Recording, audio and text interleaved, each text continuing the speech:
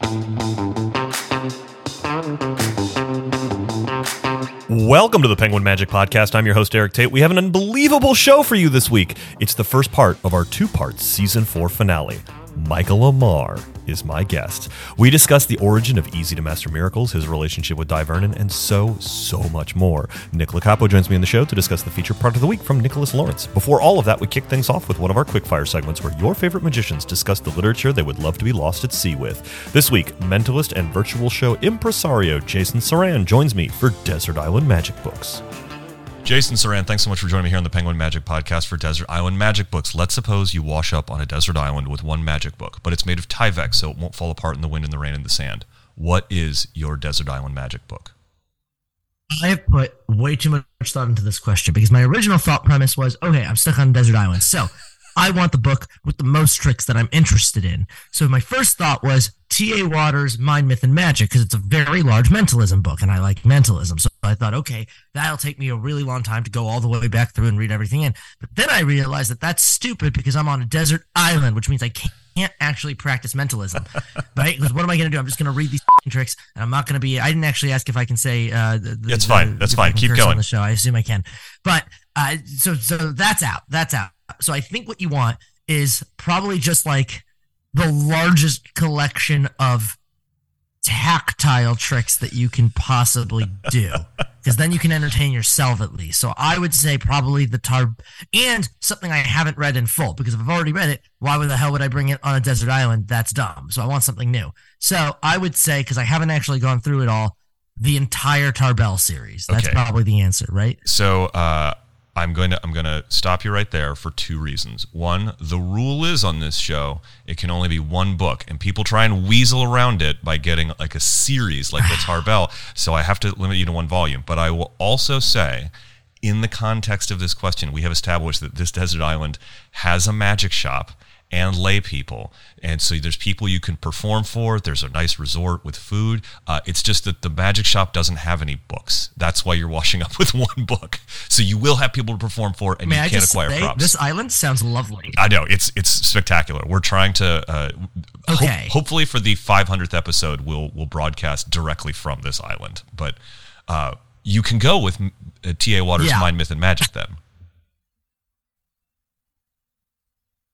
I think I'm back. Okay, I'm back to T.A. Waters' Mind, Myth, and Magic. Okay, all right. So tell me about Mind, Myth, and Magic. What is it that brings you back to this book over and over again? I just remember that book blowing my mind the first time I read it. It was probably like the fourth or fifth mentalism book I bought. I kind of remember the order of in which Adam Blumenthal of Tannen's Magic sold me mentalism books. Like I remember he leveled me up each time. Yeah. And the first one, and this was very smart of him. This was very smart of Adam Blumenthal. The first book he sold me was not 13 Steps to Mentalism. Oh yeah. The first book he sold me, can you guess? Ooh, do you want to try to guess what the first book was? It's really smart if somebody walks into a magic shop knowing almost nothing about mentalism, having seen Darren Brown, having watched The Mentalist, wanting it to be real, quote unquote, right? If you want to get it's the closest thing to a book of the real tricks that you could give somebody who wants that part of it to be real. Was it like a Banachek Psychological Subtleties book? Yep. Yes! Banachek not even one. This is how smart he was. Yeah. Banachek, he was like, no, one's not that gear. Banachek Psychological Subtleties 2. Wow.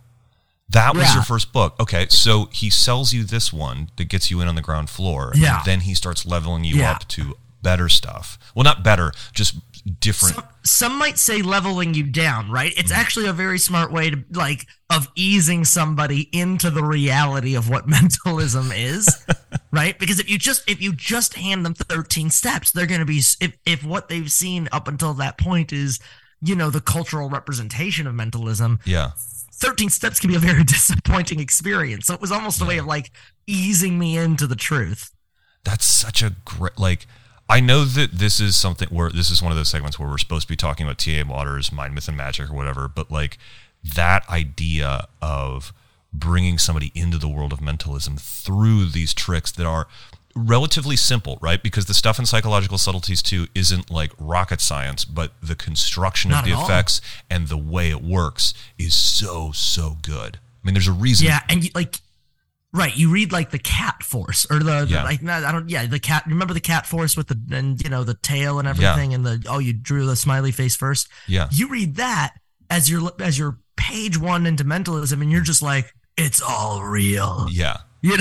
So it was to this day, that's still how I recommend, when somebody wants to get into mentalism, if they've had like a little bit of exposure to magic so far, I tell them to start with, I still recommend that book first and then work their way into the canon. Well, T.A. Waters' Mind, Myth, and Magic as a vehicle for us to discuss Psychological Subtleties 2 is an amazing answer on this show. Jason Saran, thanks so much for joining us on Desert Island Magic Books.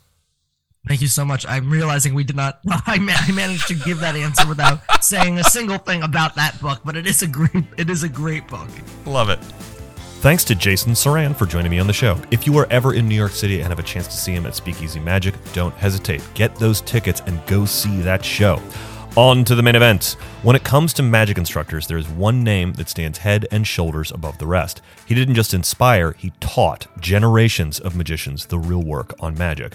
He's not just the godfather of video tutorials, he's a student of Dai Vernon and a FISM champion.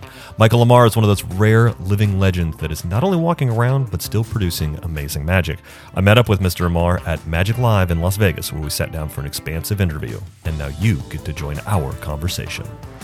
Michael Ammar, thank you so much for joining me here on the Penguin Magic Podcast. I'm unbelievably excited to have you on because everybody has been asking me since I started this, when are you getting Ammar on the show? Wow, thank you. It's a pleasure to be here. I'm glad that we made time. Yes. This is a very intense convention, just packed stuff, and we made time for this. And it's Magic Live, and as you and I were walking over here, it was kind of fascinating. I was asking you, are you performing or lecturing? And you just said, no, I'm just coming, and it's really wonderful to know that some of your heroes in magic still just go to magic conventions because they like magic.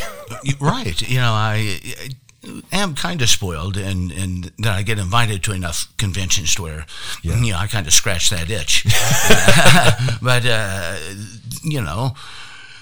this is the kind of convention you want to come to, and not just for the content, but for the people that it's gathered, yes, from all corners of the world that you rarely get to see. Yeah. And it's just been one, meeting after another of people that's just great to talk to. Yeah, it really is. Yeah.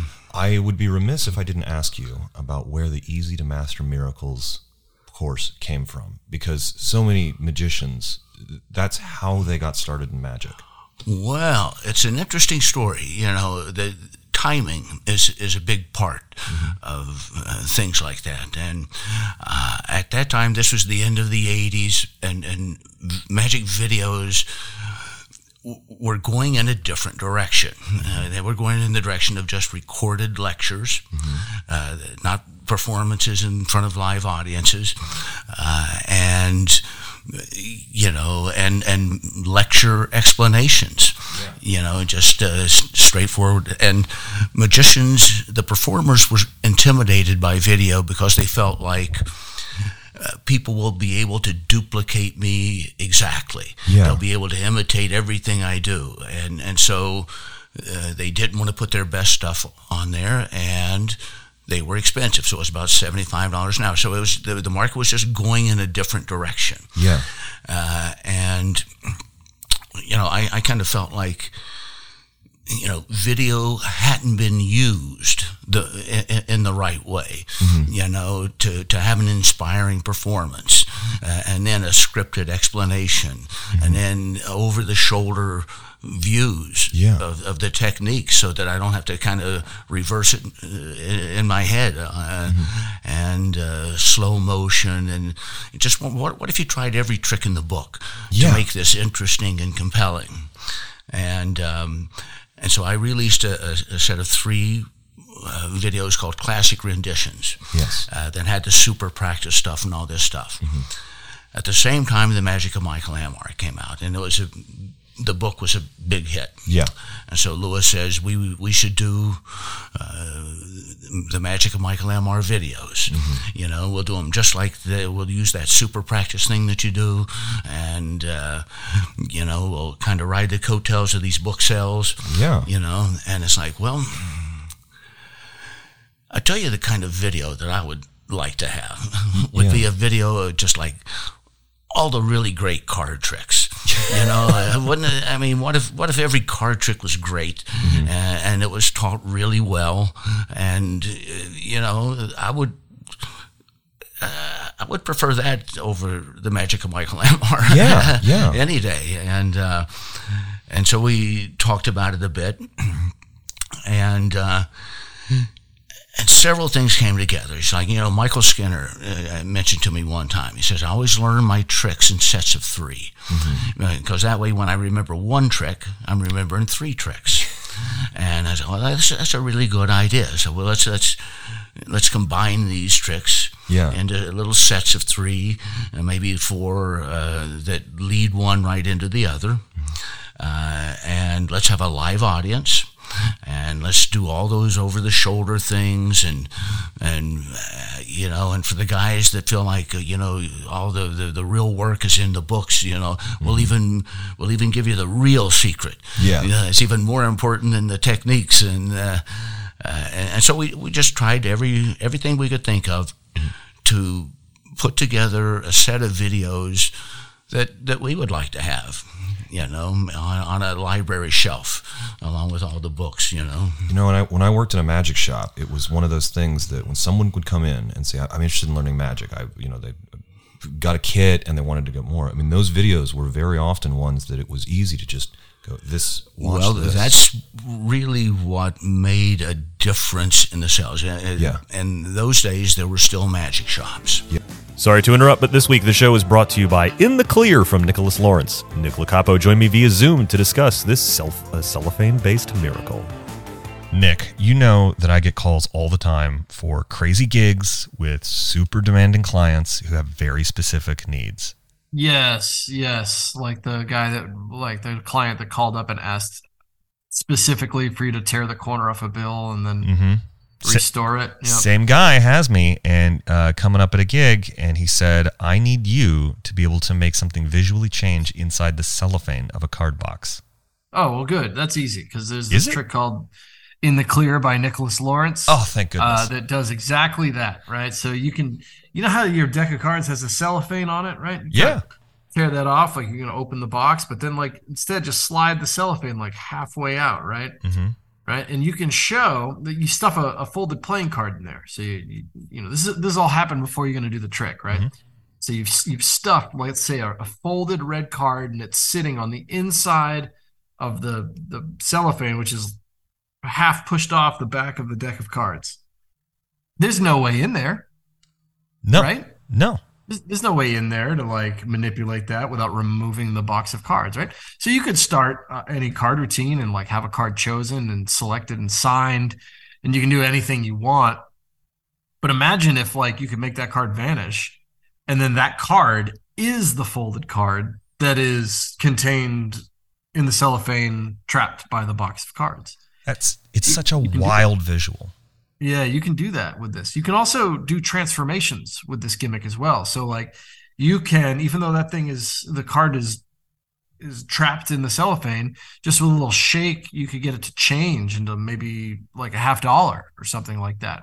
It can do color changes and all sorts of things. It's a switching device that happens with the cellophane off the back box of your deck of cards. I love that this just lives on the box of cards, and you can just sort of have it ready to go whenever you want. So it's not like a strange little plastic box or anything like that. You're already using the box for some tricks, and the box of cards is already out, so you can just do a card to impossible location just kind of whenever you want. It allows for some really cool visual moments, but also some great jazz moments. Yeah. I mean, just like anything else, you got to have it set up before the trick starts most times. But you're right, the gimmick itself just lives on the box, so it's not like you have to some complicated setup or anything like that. It it's just there, ready to go. It's well worth your attention. In the Clear by Nicholas Lawrence. Check it out. That was In the Clear by Nicholas Lawrence, available at penguinmagic.com. As always, the incredible listeners to our show receive 25% off the featured product of the week when they enter a special discount code at checkout. This week, that code is TRANSPARENT. That's TRANSPARENT, TRASPARENT, for 25% off In the Clear by Nicholas Lawrence. That code is only good for In the Clear and only good until the next episode of this show airs. Now, back to my conversation with Michael Ammar. You know, when I worked in a magic shop, it was one of those things that when someone would come in and say, I'm interested in learning magic, they got a kit and they wanted to get more. I mean, those videos were very often ones that it was easy to just go, this. That's really what made a difference in the sales. Yeah. In those days, there were still magic shops. Yeah. And every magic shop used to have a thing that was, well, if you're really interested in magic, you should try this. And usually it was something like the Tarbell course. Yeah. Or something like that. And this became that next easy thing. If you're really interested in magic, you should try these three. There's all great card tricks. You can do them all and everything. And so by becoming that thing that influencers, the guys at the counter in magic shop at the time, that was what they would recommend. Yeah. And that really helped, make those sales more than just like a recent release. It became like a consistent thing, not just, if, it's all about the first week sale and after that it's downhill. It was a consistent seller. It's definitely a different time. Yeah. And I know that as I have grown in my role at Penguin and taking on other people's tricks and teaching them, I often find myself going back to some of these early videos where the magic was taught, and it was really, I'm watching it as a teacher to learn how to teach. Honestly, I don't know that you could produce a set of videos in the same way. Yeah. To have that full live audience. These were like 4 and 5 camera shoots. Yeah. And these guys were really experienced at doing them.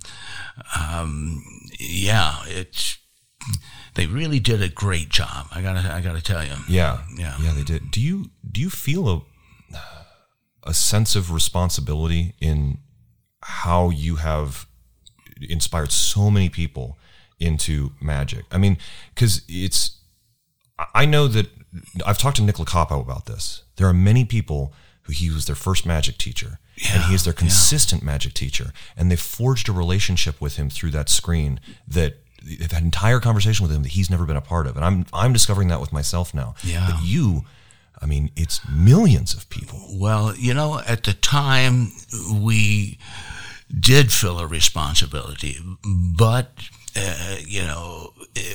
it was more along the lines of, we know we're transferring all this content from print into video for the first time. Yeah. And the transition of that content into this new medium needed to be done in a certain way. Yeah. It needed to be done, not just by giving, credit to somebody. You had to get permission because you can't just do another guy's trick and just cover your base by saying it's his trick. Yeah.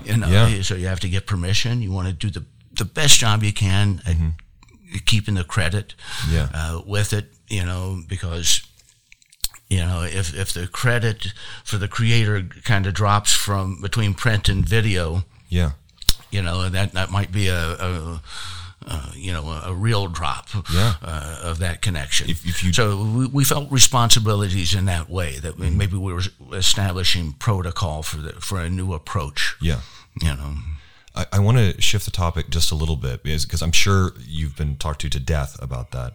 And this is a personal perk of the job. One of my first introductions to you was watching you on David Letterman. Right. Oh, really? Yeah. What was the experience like performing on The Late Show with Letterman? Well, I had the advantage of being able to see a couple of the guys do their sets before I went up. And what I tended to notice is that your tendency is to want to do your best trick. Yeah. You know, even if it's not the right situation for it, even if you should be facing front with the table in the center of the stage because they want you to sit on the couch. Yeah. Okay, I'm going to have to make this work. Yeah. You know, turning sideways and doing all this stuff. So, you know, I let go of the idea that I needed to try to do my very best trick on there, but instead to just do material that kind of played well in that situation. Yeah. Where you're just kind of sitting back and he's sitting here and you can comfortably go into it. And I also kind of restructure, you know, I said, you know, why do the magicians twist like that when they perform? But you never see a celebrity twisting around like that. And maybe let's recreate that. Let's put a desk here. Let's position the chair the way it is there. And when you set that up, you realize, oh, I see, because he's actually behind you or over to the left for some reason. Just for filming purposes, that's how it blocks better with the cameras. But for a performer, he's kind of behind you to your left. Yeah. And so it does, if you need the surface of the table, you're turning sideways. Yeah. And the camera work that's on you is from the side. Yeah. But celebrities, they train these guys to sit, good body language, looking forward, you know, just maybe, a glance over to where he is, you know, and then addressing and talking forward. So, you know, just setting up that situation helped me kind of understand what I was getting into, you know, and kind of worked backwards from that setting as to what tricks might be good. I had no idea that he was behind you, but that makes so much sense now when you think about the fact that the couch and the desk are even up and he's behind the desk. Exactly. And it's just the blocking of the camera work and the you know, smashing it into 2D, you don't realize that. Yeah. It kind of flattens it out. Yeah. But once you really position it and sit in it, you go, well, man, this is kind of weird. And you know, it's brave is not the right word, but it's smart to look at that and go, oh, because you know, you're on national television, and you would want to do your best trick, but instead making it fit to that situation is kind of just making it so much better. Biggest thing that I've learned over the decades is, you know, instead of trying to do your favorite trick or your best trick and trying to make it work for TV, no matter what the situation is a bad idea. You know, it's better to look at the situation and think, what would be a good trick for that situation?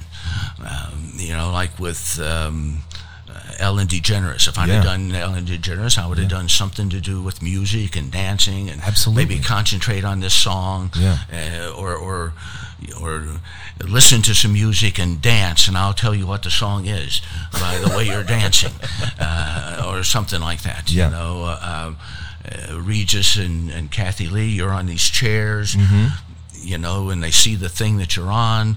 It's like, well, you know, what if you did the thing where your chair is wobbly, and you fold a card up and put it under it, and now you're doing a card trick, and it turns out to be the card that's under the thing, you know. I think obviously I'm not doing that when I'm on Regis and Kelly. Each situation, you know, is a little bit different, and you want to think of the trick that's good for that situation, and not, you know, how can I, you know, push this square peg into a round hole because I really like square pegs. You know, it seems to me that you approach a lot of your magic that way, though.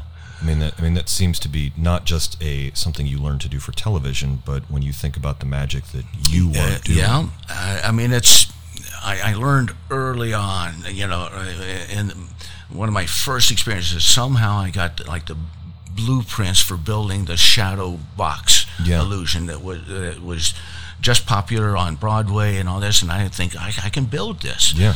And I built it. I went and got some 2x4s and some plywood, and I built this shadow box thing, which weighed about 500 pounds when it was done. That's going to do it for this week, kids. Thanks so much to Michael Ammar for being on the show, and thanks to you for listening. Next week, we come back for part 2 of our conversation, and I can't wait for you to hear it. A couple of local show alerts. As you are listening to this, I am in Toronto lecturing for the IBM Ring and performing at Joker's Comedy Club. Also, the P3 Magic Theater has a bunch of upcoming shows with Seth Race, myself, and Dan Harlan. Go to p3magictheater.com to find out more about ticketing information. As always, we're a weekly podcast, so be sure to like and subscribe, as well as share your favorite episodes on the social media platform you've been getting ready for spooky season on. If you wanted to reach out to me about anything on this week's show, you're going to have to get Steam to give me my $60 back. I do not like Starfield. It took me too long to figure out I don't like it, and I can't get a refund, and no thank you. No thank you. I want to play a game, not wade through menus. But if griping about the latest release from a AAA gaming company isn't your cup of tea, you can always hit me up on Instagram at Eric Tate. That's at ERIKTAIT from me and everyone else here at the P3 Magic Studios. Practice, practice, perform.